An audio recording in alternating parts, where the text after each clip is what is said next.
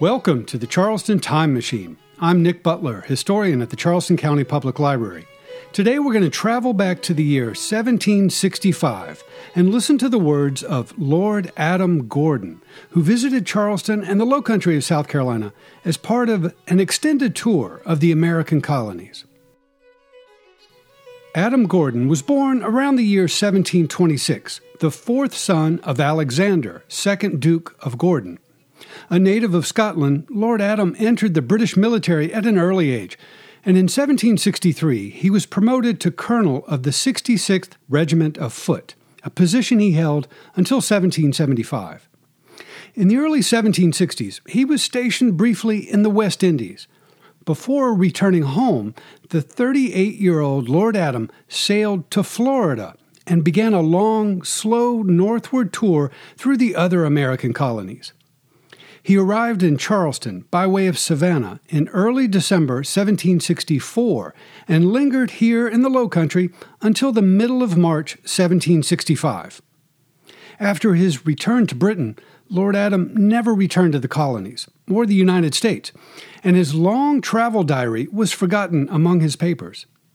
He died in 1801, and his manuscript journal eventually found its way to the British Museum.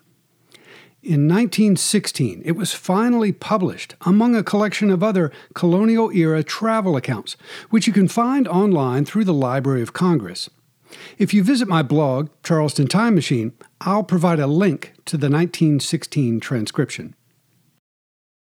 So, let's travel back to the spring of 1765 and listen to Colonel Lord Adam Gordon's impression of Charleston and the surrounding Low Country.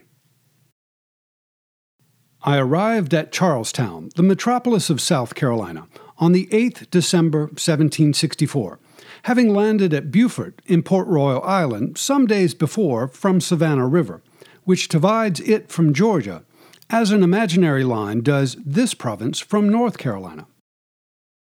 It is, of all the southern provinces, the most considerable, on account of the number of inhabitants, the quality and the variety of its productions and exports, and the good condition of its inhabitants. There seems to be, in general, but two classes of people, the planters, who are the proprietors, and the merchants who purchase and ship the produce. Rice and indigo are the two grand staples of this province, of which very great quantities are annually made and exported to Europe and elsewhere. It has been augmenting annually in numbers, wealth, and industry since the Crown purchased out the Lords Proprietors, and as none of its exports or productions interfere with those of the mother country, it will be prudent in her to give this province all possible encouragement.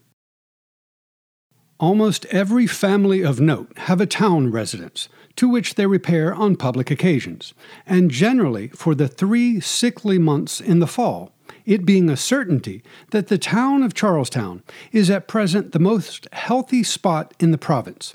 Fevers and other disorders are both less frequent in it and less virulent in their symptoms.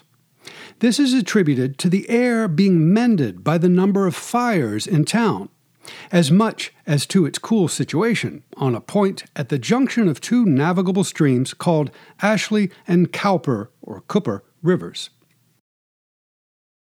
The inhabitants are courteous, polite, and affable, the most hospitable and attentive to strangers of any I have yet seen in America. Very clever in business, and almost all of them, first to last, have made a trip to the mother country. It is the fashion indeed to send home all their children for education, and if it was not owing to the nature of their estates in this province, which they keep all in their own hands, and require the immediate overlooking of the proprietor, I am of opinion that the most opulent planters would prefer a home life. It is in general believed that they are more attached to the mother country than those provinces which lie more to the northward, and which, having hardly any staple commodities of their own growth, except lumber, stock, and horses, depend mostly on smuggling molasses and other contraband commodities. The town of Charlestown is very pleasantly seated, at the conflux of two pretty rivers, from which all the country produce is brought down, and in return all imported goods are sent up to the country. The streets are straight, broad, and airy. The churches are handsome. The other places of worship are commodious, and many of the houses belonging to individuals are large and handsome, having all the conveniencies one sees at home. There is a law against building houses out of wood, which, like other laws in other countries, nobody observes, however. The most considerable buildings are of brick, and the others cypress and yellow pine. The houses now are about 1,500 in number, but increase annually in a very surprising manner.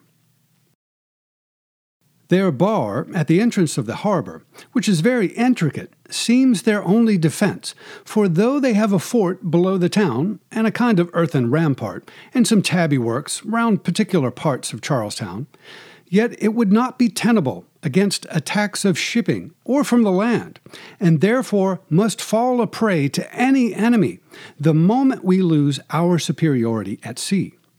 A 40-gun ship has been in the harbor, but small frigates and sloops are generally employed on that station.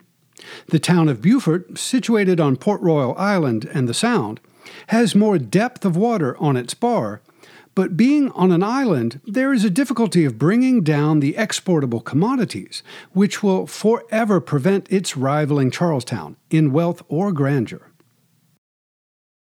On the northern part of South Carolina stands Georgetown, a pretty little town near Winyah River, not far from Pedee, Black River, and Waccamaw, which river, I should think, would make a more sure and commodious boundary between the two Carolinas than any limits they now have. The back country towards the Cherokee Mountains and Cherokee Nation is all healthy and fertile land, producing large oak and other deciduous timber, and is finely watered without much sand or pine barren, but it is not yet fully peopled. In general, what part of South Carolina is planted is counted unhealthy, owing to the rice dams and swamps, which, as they occasion a great quantity of stagnated water in summer, never fails to increase the number of insects, and they produce fall fevers and agues, dry gripes, and other disorders, which are often fatal to the lower set of people, as well white as black. Within these 2 or 3 last years, a pretty considerable quantity of flax and hemp has been raised by the Germans and other back settlers, which, as well as the produce of a considerable part of North Carolina, comes down to Charlestown in wagons drawn with 4 horses, 2 abreast, perhaps the distance of 300 miles.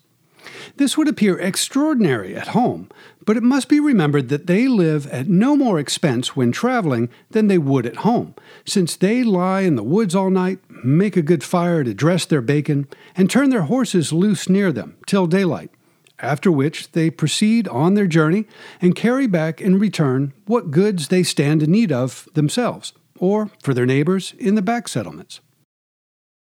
It is pretty singular to remark that the number of white inhabitants fit to bear arms in one of their back counties, called Craven County, does, at present, exceed what was the number of fighting men in all the province 7 years ago. From this, I conclude that the farther you go back from the seaboard in America, the more fertile the land is, and the more healthy the climate. For there the people increase and breed and rear up more children than towards the pine barren and sandy shores. The tide swamp land in these southern provinces is by much the most valuable, since when they are properly banked in and your trunks and dams are in perfect good order, by a judicious use of these advantages, it is alternately equally capable and fit to produce the 2 great staple commodities, that is, rice and indigo, the first requiring an uncommon degree of moisture or water, and the last dry and rich land, although the light land very near the shore will fetch a very surprising crop of indigo for 2 or 3 years, but it must then be thrown out and left to time to recover its fertility. Poultry and pork, particularly hams, are excellent here. Beef and mutton, middling, and fish very rare and dear. The general drink of the better people is punch and Madeira wine, and many prefer grog and toddy. All the poor, and many of the rich, eat rice for bread, and give it even a preference. They use it in their cakes, called journey cakes, and boiled, or else boiled Indian corn, which they call hominy. And of this they have two sorts, the great and the small. The last I think the best. Upon the whole, this is undoubtedly one of the most opulent and most increasing colonies in America, and bids fair to exceed all the others if it advances in the like proportion as it has done for 40 years past. The unhappy differences which have subsisted for some years past between Governor Thomas Boone and the Commons House of Assembly, and are not yet set to rights, have been the means of this country not standing so well at home as other ways they would have done, and as they really deserve to do. I left Charlestown the middle of March 1765 and proceeded on to North Carolina through a very bad country, from Waccamaw River to Brunswick. Today we heard a description of Charleston and the surrounding low country of South Carolina, as recorded by Colonel Lord Adam Gordon in the spring of 1765. I hope you enjoyed this first-hand account of the area, written just a decade before the beginning of the American Revolution. There are scores of similar eyewitness descriptions of our community, written by travelers who passed through our neighborhood in ages past, and I think they make excellent time-travel devices. To put it another way, descriptions like this one written by Lord Adam in 1765 make excellent fuel for the Charleston Time Machine, and I hope you've enjoyed this journey.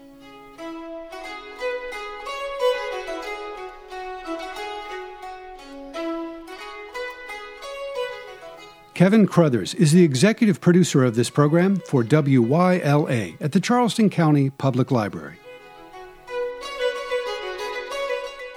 I'll be back on the air next week with more adventures in Low Country history.